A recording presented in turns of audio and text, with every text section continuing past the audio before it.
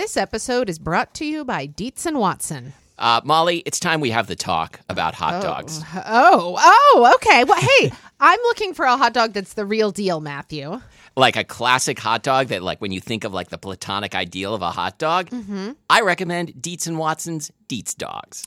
Well, I've heard that they're handcrafted and made using only Dietz and Watson premium meat. I can vouch for this because Dietz and Watson sent us a big box of hot dogs and other delights. And wife of the show, Lori, and I had them for dinner last night. We had the classic beef Dietz dogs with toasted buns with sauerkraut and pickled jalapenos and Dietz and Watson ballpark-style yellow mustard. Do you think you'd recommend Dietz and Watson hot dogs for fried rice? Oh, yeah. Fried rice with some sliced hot dogs. I'm going to be doing that soon. Wife of the show, Lori, is going to be making the hot dog flour buns from Christina Cho's cookbook, Mooncakes and Milk Bread. Very excited for this. And I'm especially pleased because Dietz and Watson does things the right way. So this means like no additives, no fillers, no artificial flavors, no cutting corners. You can feel good about this stuff. Dietz and Watson. It's a family thing since 1939. Shop now at dietzandwatson.com/the right way. That's Dietz, D-I-E-T-Z, and Watson.com/the right way. I'm Matthew. And I'm Molly. And this is Spilled Milk, the show where we cook something delicious, eat it all, and you can't have any. Today, we are talking about pecans. Yep, or pecans. Pecans. Or pecans, yeah. Yeah, so, I mean, wow. Just like last week's Euros episode, this one is full of pronunciations. Oh, okay, yeah. Is Mr. Pronunciation going to join us for this? He is, oh, good. But not yet. Okay, great. So this is a nut. It's a nut. Right?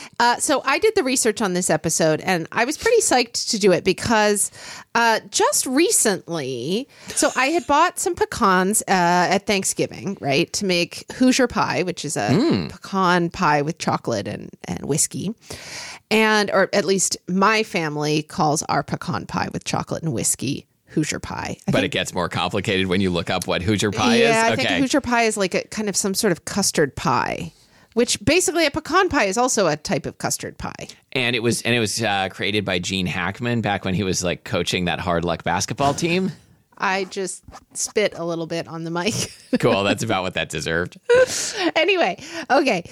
No, June recently asked me when I was making Hoosier pie, she was like, "Oh, pecans are so tasty. Like, why don't we snack on them more? Like, peanuts are everywhere for snacking, or cashews." I think it's because they're one of the more expensive nuts, right? Well, so the first thing I said was, well, pecans don't grow around here, but then again, neither really. I mean, I guess there are peanuts that grow around here, like Alvarez Farm. Yeah, but I think like peanuts, when you get a jar of Planters, I don't think they're grown in Washington. No.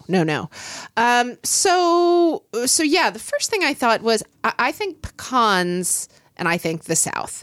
And I wasn't sure why that was. Okay, and yeah, now, I'm not either. Now I am going to educate us. Okay, but should we go down memory lane first? Sure. I grew up in Oklahoma, and my first encounter with pecans that I remember was on my elementary school playground. Really? Yes. There was a pecan tree. Wow. The pecans would fall on the ground, and we would absolutely, during recess, pick up pecans and step on them to crack the shells, and we would eat pecans on the playground. All we had was horse chestnuts. Oh, no. They're great for throwing at people, but not for eating. That's right. No, we had pecans, and I remember this was a very typical thing at a certain time of year on the playground. I mean, I remember eating tons of pecans on the playground. That is not what I expected you to say at Isn't all. that so lovely? It is. It's kind of... I imagine like it's something like if I was reading, a memoir from like the 1880s or something, like, Well, here's the sad part is that the school did a big like building project and built a new building and like built it over that playground and moved the playground somewhere else, and that tree is no more. But like as a result of their agreement with the city arborist, now the principal has to come out and throw a handful of pecans every recess. That's right. Okay. Hold on. I have more. Okay. So, also, my mother and Barbara Fretwell, who has been discussed many times on the show, always made Aunt Bill's candy. Which you've definitely mentioned before. Yeah, it's like a brown sugar fudge with pecans. Right. It's ABC. Easy as 1, 2, 3. That's right. Yeah. So they made that every Christmas, and that always uses pecans. When I've made it as an adult, and there's actually a recipe, I wrote about it, I think, maybe for Bon Appetit magazine, maybe. Anyway, Could be. There's a recipe for it with my name on it somewhere on the internet, which basically is the Aunt Bill's recipe that has been handed down through many generations. But my switcheroo with it is that I toast the pecans first. Oh, that sounds key. Obvious, but good. And then, of course, my other memory lane is Hoosier pie, as previously mentioned. All right. So I didn't contribute a whole lot to the agenda of this episode because I like pecans. I just don't have any real pecan experience to speak of, except the only thing that came to mind. I'm like, okay, I've got to have something for memory lane. This is our most beloved segment. Yes. Is my one of my first bands, Cat Piss Lint Trap, had a song involving pecans. Really? So this was, I usually describe it as like a country punk band, but we were really just more of an absurdist band. Our singer would sort of improvise lyrics, and one of our songs, and this was a real song that we played live on stage all over Seattle, was called "No More Peanuts in the Peanut Can." And near the end of the song, Truman, our singer, would throw in this following line. So the song went, "No more peanuts in the peanut can, no more peanuts in the peanut can." Repeat that 30 times. Okay. And then at some point you throw in, "No more peanuts in the peanut can, peanuts for sale, and I got pecan." So that's my memory lane. Oh, wow. Okay. Well, cool. That's pretty great. As I recall, when the first time Truman came up with that, we all thought it was really funny. Yeah, no, that's pretty great. All right, so I want to get down to where this thing grows and comes from and stuff because. Who ate the first pecan? Well, it was definitely some native peoples in the North America area. So the pecan is actually a species of hickory, and it's native to the southern U.S. and northern Mexico, kind of mostly around the Mississippi River. Okay. So the word pecan derives from an Algonquin word. Did I pronounce that right? Mm-hmm. Okay. An Algonquin word that variously refers to pecans, walnuts, and hickory nuts. Okay, sure. Yeah. No one seems to agree on how to pronounce this. Yeah, I think the way I usually pronounce it, most people would probably say it was wrong, whether they're from the South or the North. And how do you say it? I usually say pecan. Oh, I feel like that is a really interesting hybrid. Right. Not pecan and not pecan. Although, if I'm around, other people, I will probably, fall into saying pecan because I think that's what most people. So you'll say pecan. Wow. That is really a fascinating but hybrid. also, I don't say it a lot. Mostly if I'm just reminiscing about an old band. Pecan. You don't do that. Yeah. I mean, only when I'm meditating. Okay. All right. So I did find this little gem from Wikipedia. Okay. In 1927, the National Pecan Growers Association acknowledged variant pronunciations while designating one as official and correct. And here's what they said. Pronounced as though spelled pecan. Am I reading that right? Do you think pecan? Well, it doesn't say here which syllable is accented. That's right. So those in the habit of using any other pronunciation, therefore be requested executed. Henceforth to adopt exclusively the pronunciation above specified above and hereby adopted by the association. Wow. How did that go for them? There were so many words in that sentence. I don't think it worked. How does it usually go when you try and get people to mold their language to your dictum? It really succeeds always. Okay, so the pecan is cultivated primarily for its seed, which is the part we call a nut. But of course, the pecan, like the fruit of all members of the hickory genus, is not actually a nut. It's a drupe. Oh, nothing turns out to be a nut. Anyway, so once again, I had to remind myself what a drupe is. A drupe is a fruit with a single stone or pit surrounded by a husk. So would this be like peaches, plums, cherries? Apples, I think. That's not a single seed. Yeah, you're right. No. Yeah. Stuff like that. So the husks, so the outer part, what I think of as the pecan shell, is produced from like the outer tissue of the ovary. Yeah. And then the I like how you hesitated as if you weren't sure whether it was appropriate to use the word ovary. And then the part that we call the nut develops from the inner part, the endocarp, and it contains the seed.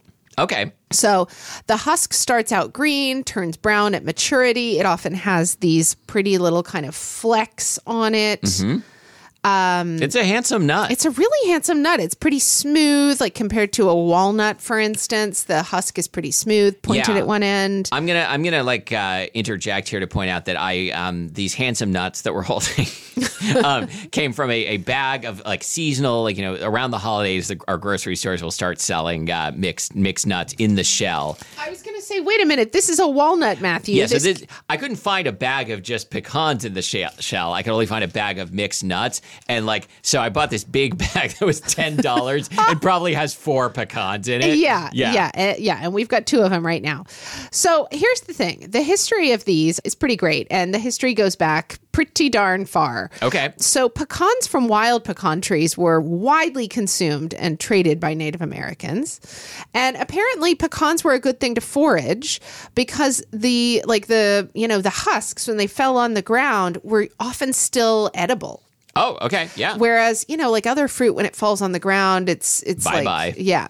So actually, I loved reading that because when I was a kid, obviously you were taking part in a centuries old, like exactly. millennia old tradition. Exactly. Yeah. No, but I found myself thinking like, oh, well, yeah, it wasn't like we went up and picked the nuts from the trees. They were already on the ground and they were still perfectly fine. I'm trying to think. I was going to say, I'm trying to think if I've ever eaten something that fell on the ground, but the answer to that is many times. Yes. But like something that like fell off a tree onto the ground. Yeah, I mean, I'm not. I think maybe not. Yeah, because usually it's pretty gnarly by that point. So Europeans, I'm gonna go hang around your old elementary school. Europeans first learned about pecans in the 1500s when Spanish explorers were tromping around in what we now call Louisiana, Texas, and Mexico. Are we going to say what we now call the tromping? The tromping zone. They called the pecan, could you try to pronounce this? Nuez de la Ruga. Which Wikipedia says means roughly wrinkle nut. Okay, I like that. Mm-hmm. This is like very similar to what they called walnuts. Mm-hmm. The Spanish were familiar with walnuts, so they referred to pecans using the same word, basically. I certainly used to think they were the same thing because I would only see them shelled and they look very similar. Yeah, they're both wrinkled nuts. They're both wrinkled nuts. The walnut has like a broader overall shape. Mm-hmm. The pecan is like narrower, more oval. I'm talking about like a half of the nut, right? Anyway, these Spanish explorers took it back to Europe with them, and it also made its way into Asia and Africa. Like the Native Americans before them, early colonists of the U.S. enjoyed pecans. And you find a tasty looking, like a handsome nut on the ground. You're going to pick up that nut. You're going to eat it. Thomas Jefferson grew pecan trees, and apparently he gave some of the nuts to his pal George Washington, who grew them at Mount Vernon as well. Okay, sure. Yep, they were trading nuts. Hey, did he say, "Hey George, how do you like these nuts"? No, I don't think so. He did. You're wrong. But here's the interesting thing. So pecans were actually only domesticated relatively recently. I was going to ask about that. Like, are these like the same ones that fall off that were falling off trees prior to European colonization? No. Well, some of them probably are. But here's the thing. So the commercial growth of pecans didn't really start till the 1880s. And part of what took so long is that a single pecan tree can produce nuts with like a huge variety of characteristics. Like so, what? Some are spicy, some are like cinnamon sugar. I think that some may be like meatier, or more tender, or it's kind of, it really seems... I want mine to be meaty and tender. Well, me too. Okay. But basically, in order to, and also trees take a long time to establish, right? Oh, this is something I have also noticed about trees. So anyway, to speed up production and make these things like commercially viable, and also to select for the parts of the trees that were producing the best characteristics in their fruit, they started grafting. Okay. And the first cultivar, it was apparently actually really hard to graft pecan trees. Apparently there was a tremendous amount of failure for a while. Like, what does grafting failure look like? I think just a failure to take, Yeah, right? I guess so. But the first cultivar to be successfully grafted was called the Centennial, and it was grafted by an enslaved person named Antoine in 1846 or 1847 at the Oak Alley Plantation in Louisiana. All right. So yeah, good job, Antoine. Thank you for helping us get closer to commercial pecans. Yeah. Today, most of the country's crop is grown still in that same rough area, Georgia, New Mexico, Texas. Mexico is actually a huge producer, grows like half the world's pecans. Should we eat these things? Yeah, let's crack into some. Okay. And I did contribute something to this episode, which is some other. I bought the pecans and wife of the show Lori made some cookies. Wow, man, you myrtleized that thing. you just say you murked it. What? Oh, yeah. This is really bringing me back. I did the same thing. I absolutely destroyed this pecan. I think there are some nutcrackers that are better than others. Yeah, for so this one is Molly brought a nutcracker that's like the exact nutcracker that my parents had when I was a kid that looks like two kind of knurled metal rods that have a spring-loaded thing at the end. Mm-hmm. It's always a little bit kind of loose and wiggly. This just takes me back to the playground, man. Wow. Mine just exploded. It just looked like an episode of The Muppets when the Swedish chef is just throwing things behind him. Mm-hmm. Your pecan just did that. Yep, and then I put some of the shell in my mouth. Oh, yeah, that's like a rite of passage. If you're going to eat pecans straight out of the shell, you're going to eat the shell. Okay, yeah, that is good. Isn't that good? I would say the shell is much, much, much more tannic than the nut. My mouth's kind of in hell now. Wow, that's so good. Remember when we did persimmon episode? And I've been eating a lot of persimmons lately. I ate some in Japan because it's persimmon season, but there was some early explorer who wrote that it draws the mouth awry with much torment if you eat an unripe one. That is what just happened to my mouth. If you think about taking a sip of strong black tea and it's tannic and astringent, this was 50 times that. Okay. I went to the dentist this morning. I thought like my mouth trauma was over for the day, but no. No, your mouth has been drawn awry. Okay, yeah, I'm going to move on to more sweetened versions, even though that was good. Matthew, I almost wanted to make a quiz? A quiz of pests that plague pecan trees. Okay. But I didn't, and instead I've just listed the ones that I like. Okay. There's the hickory shuckworm. Wait, the hickory shuckworm. Oh, that's wow. Right. Okay. Mm-hmm. Wouldn't that be a great insult? You hickory shuckworm. What I was going to say is when I inevitably start my professional wrestling career, I want to be known as the hickory shuckworm, which could be kind of culturally appropriative because I'm not from the hickory region. But I don't know. I'm okay with it. Yeah, yeah. No, actually, I don't know what you're going to say next because I genuinely haven't looked, but my wrestling name is going to be the next insect you say. No, you should wait a little longer. Okay. The next one is the ambrosia beetle. Mm-hmm. Okay, I like this one. Look out, here comes the ambrosia beetle. Okay, no. Twig girdler. I think I like that better as an insult. I know you twig girdler. And then the pecan nut case bearer. That sounds like it just takes the shell and walks off with it, right? It does, doesn't it? And then, of course, there's also, I texted Matthew a picture of the filbert weevil. Oh, I didn't even realize that was related to show research. I thought that was just some this is the porn you like. No. It was a little picture of a filbert weevil. It was really cute. On an acorn cap. Mm-hmm. And it was so cute. We talked about maybe making a new segment instead of Beak of the Week, proboscis of the... Yeah, well, that's where I got started. Okay, wait, no. You liked one of the ones that came up with. You had some good ones. You had compound or handsome guy or handsome guys with compound eyes or something. There you go. That's better than the thing I said. That is it. Handsome guys with compound eyes. I also liked that. I liked the thought of having a segment. Yeah. That was from Watzel. That was from Watzel, yeah. What about the Arthro podcast? That probably is an existing podcast. Okay. But like handsome guys with compound eyes, like using like handsome guys in like a non-gendered sort of way. Just like any good-looking bug. Well, if you want to see that picture of the Filbert Weevil, just you definitely do. Look up Filbert Weevil on Wikipedia, and it's the photo that's there. And just part of what I love is the caption: Filbert Weevil on an acorn cap. Listeners will probably know that like masculinity is not a thing I care a lot about in life. Mm-hmm. And yet the other day, like I remember feeling this way the last time I got this request, wife of the show, Lori, discovered a scary bug on her sweater and was like, you come here and deal with this bug. I can't handle it. Did you deal with it? Yeah, calmly. Wow.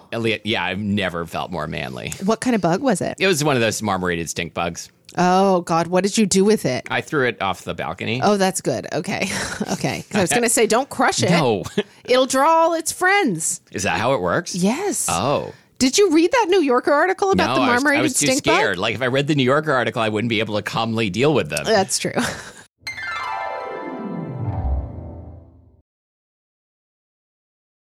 This episode is brought to you by Town Place Suites by Marriott. Whether you're traveling for work, need a place to stay while your home is being remodeled, or maybe you're just enjoying a relaxing week away, well, Town Place Suites by Marriott has all the comforts of home. Yeah, so they've got a full kitchen.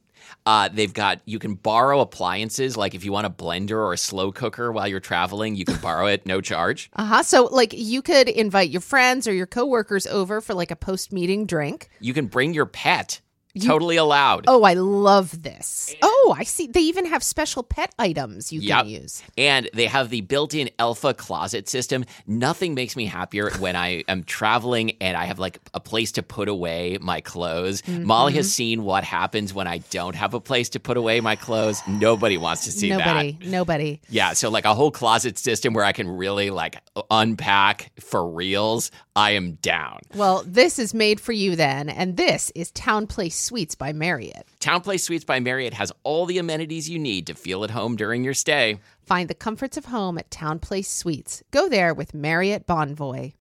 As a professional welder, Shayna Ford uses Forge FX to practice over and over, which helps her improve her skills. The more muscle memory that you have, the smoother your weld is. Learn more at meta.com/metaverse impact.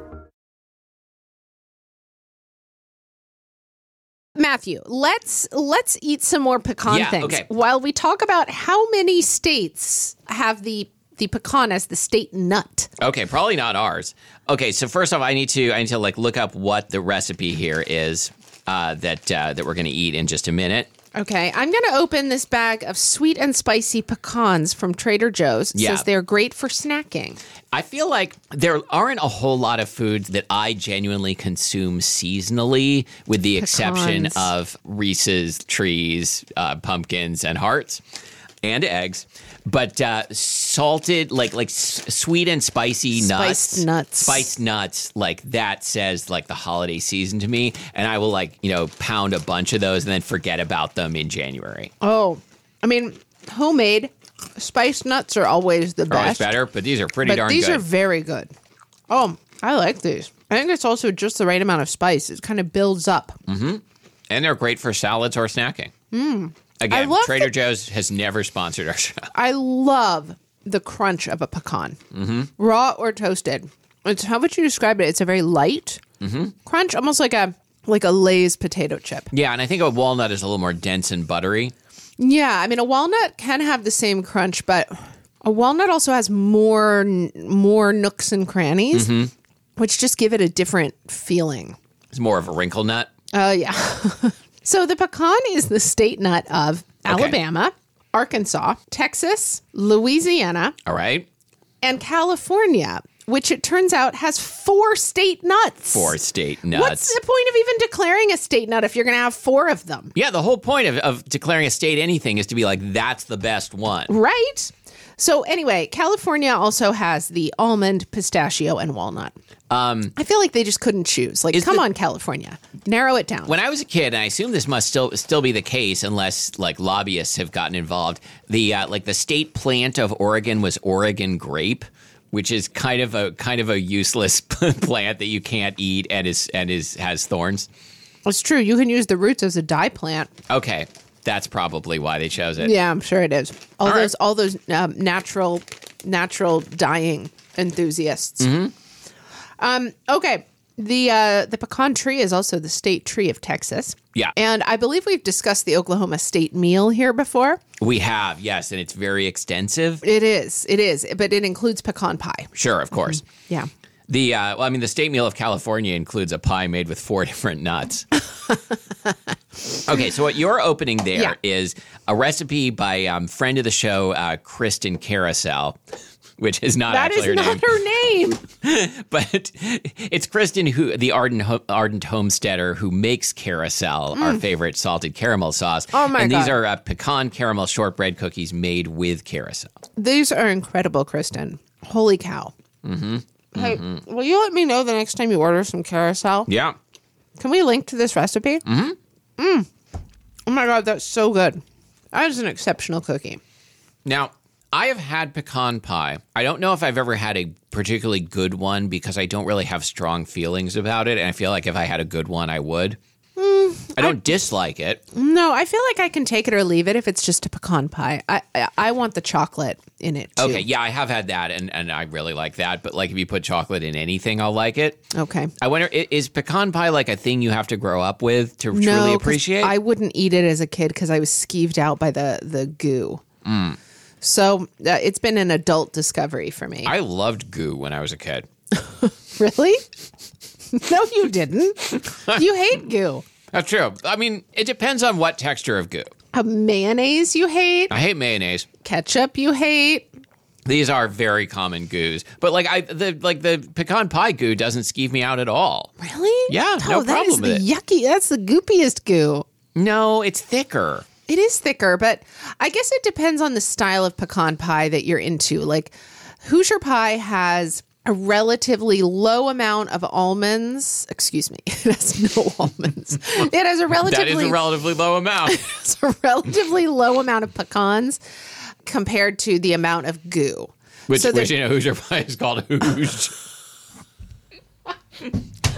So there's quite a bit of like goo just for goo's sake. Hoosier pie.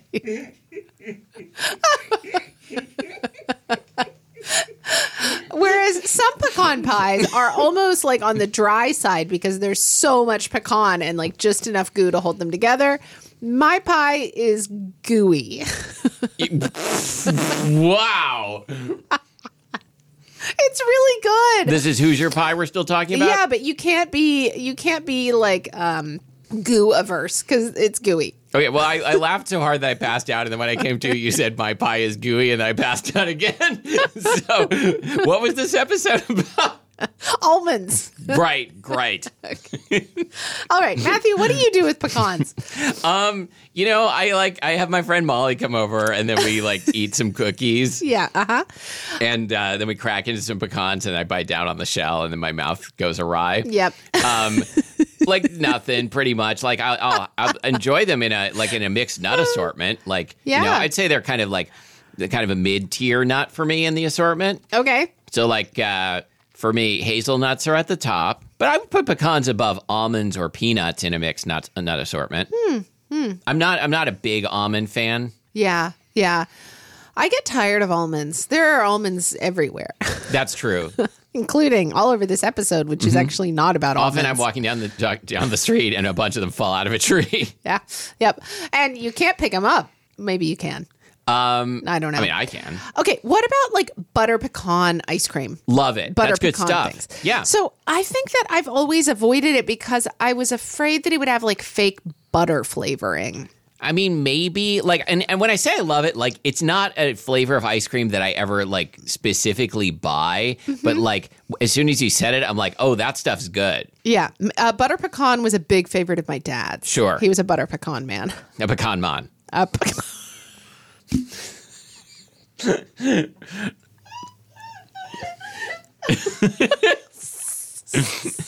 right. I think that was so good. It was so simple. It was so good. Great. One of the great jokes. Oh wait, I'm getting a call. It's the Nobel Prize Committee? Okay. What about pralines? What are pralines exactly? I see. It's a pecan. That's been like candied, like a cooked sugar pecan thing. Okay. I mean, I think of it as like kind of like toffee, but pecan based. Okay. I think now there are going to be calls for us to do a whole show about pralines. I'm pretty sure. I think we're going to have to after this. Yeah. Okay. We've gotten ourselves in too deep. Yep. Okay, hold on. So apparently there's also pecan oil. Okay. Which I think I've seen. And also pecan butter. Pecan butter sounds so expensive. Yes. I imagine going to like PCC and seeing a jar of pecan butter and it's like $28. That's right. Like, I'm not saying this is a thing that has actually happened, but it's not hard to imagine. I think it probably wouldn't even be at PCC. I wonder if it would be at Chef Shop. Could be at Chef Shop. Maybe even Di Laurenti, although, I mean, they skew Italian. Yep. Oh, we have failed to mention pecan sandies. Yeah. Which I think we tasted Keebler for cookie. a previous episode. And I think that, so I loved these as a kid. My dad would buy them. Wow, they have so little flavor now. I was going to say, I think the texture is very good, but they have almost no flavor. There's literally almost no flavor. Literally, I think I just taste a little bit of like rancid fat. Mm-hmm. And yet, I appreciate the way they're scrubbing the tannins out of my mouth. Huh, that's disappointing. Sometimes what you need is the opposite of flavor. Okay. Wow. I mean, I think we should also mention that probably if you're a furniture maker or someone who is into barbecue, you probably also think about pecans in those capacities because the wood of a pecan tree is used often for making furniture and also for smoking meats. What if I'm someone who's into barbecue and I'm looking over at my local furniture maker and be like, "Are you done with that credenza? Because I could burn it. I could burn it." I love the taste of like old furniture varnish in my brisket. Oh yeah, okay. I just want to burn a credenza. I burn all the credenzas. Matthew, is there anything about pecans that we haven't covered? No, I'm going to say that was probably the most comprehensive look at pecans. Like John McPhee was thinking about writing a piece about pecans, but then he listened to this episode. It's like, now they covered it. That's right. Thanks, John McPhee. Yeah, thanks. Thanks for listening. Thanks for listening to the show. Matthew, do we have any mail? We have some spilled mail. Oh, uh-huh.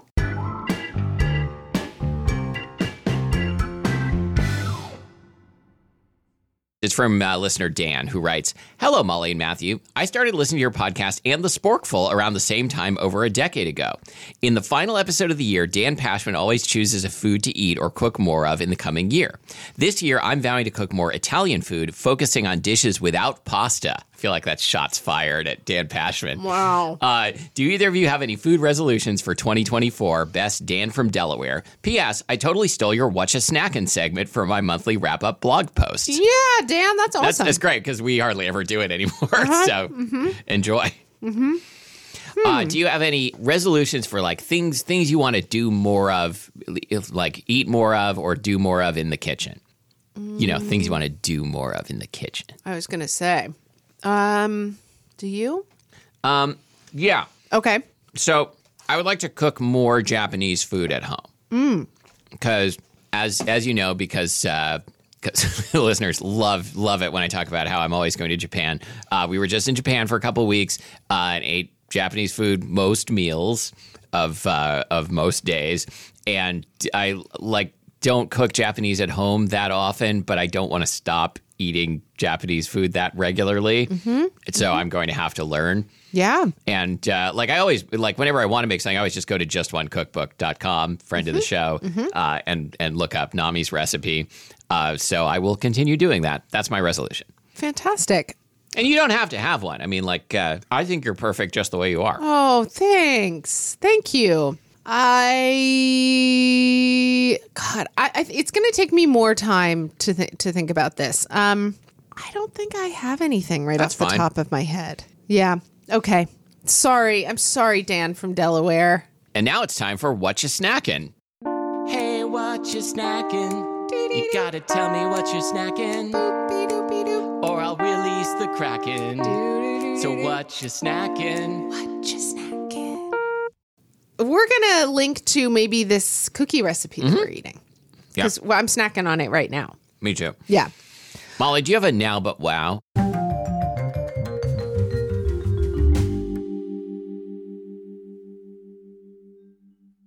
I do, Matthew. And this is one that I've been really enjoying for a few months now. This is a Substack newsletter, and it is by a Métis storyteller named Chris Latreille. Lives in Montana, is currently the poet laureate of Montana. And I think I might have found him through Anne Helen Peterson's newsletter, Culture Study, maybe. But anyway, his newsletter is called An Irritable Métis, and he describes it as, quote, thoughts from a crabby middle-aged native guy with plenty of meandering, often contrary, regularly hypocritical, and occasionally self-contradictory ideas about the world. He writes about all kinds of stuff. He wrote a really wonderful piece about burying an owl that he found. Mm-hmm. And it was just, I mean, it was full of reverence, but also like just full of like what it must be like to be in Montana at that time of year.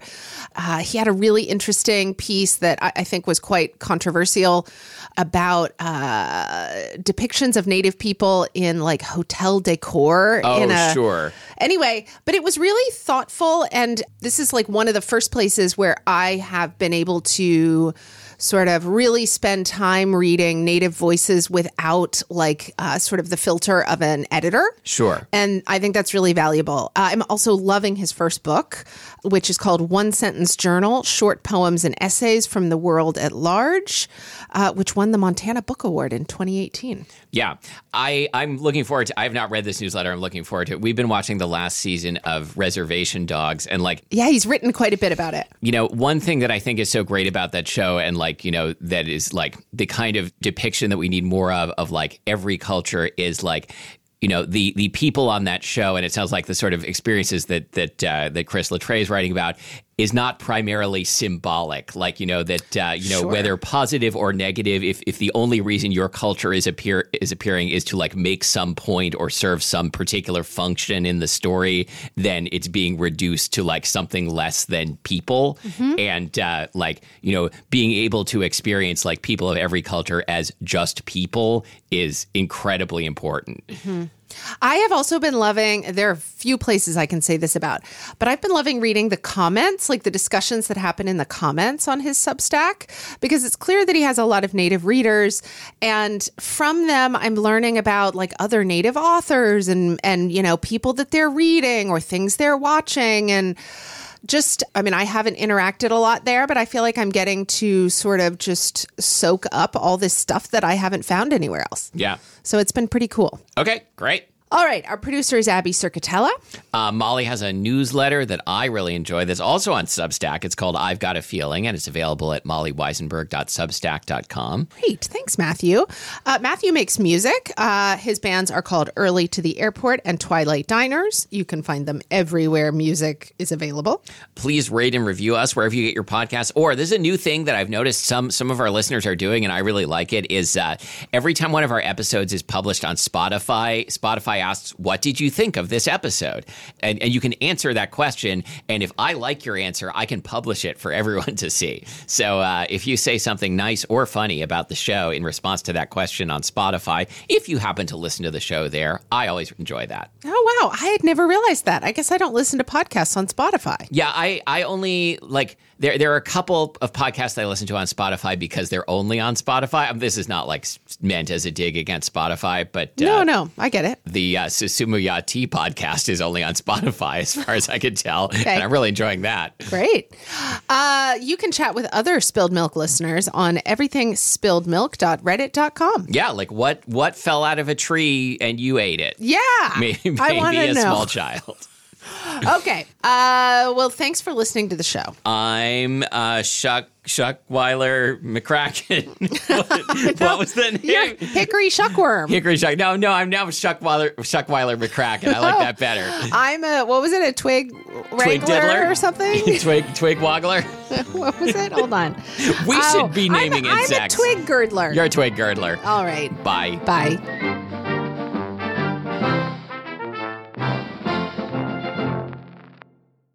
I mean, the nutcracker of yore is Tchaikovsky. Oh, right. Good one. Okay. All right.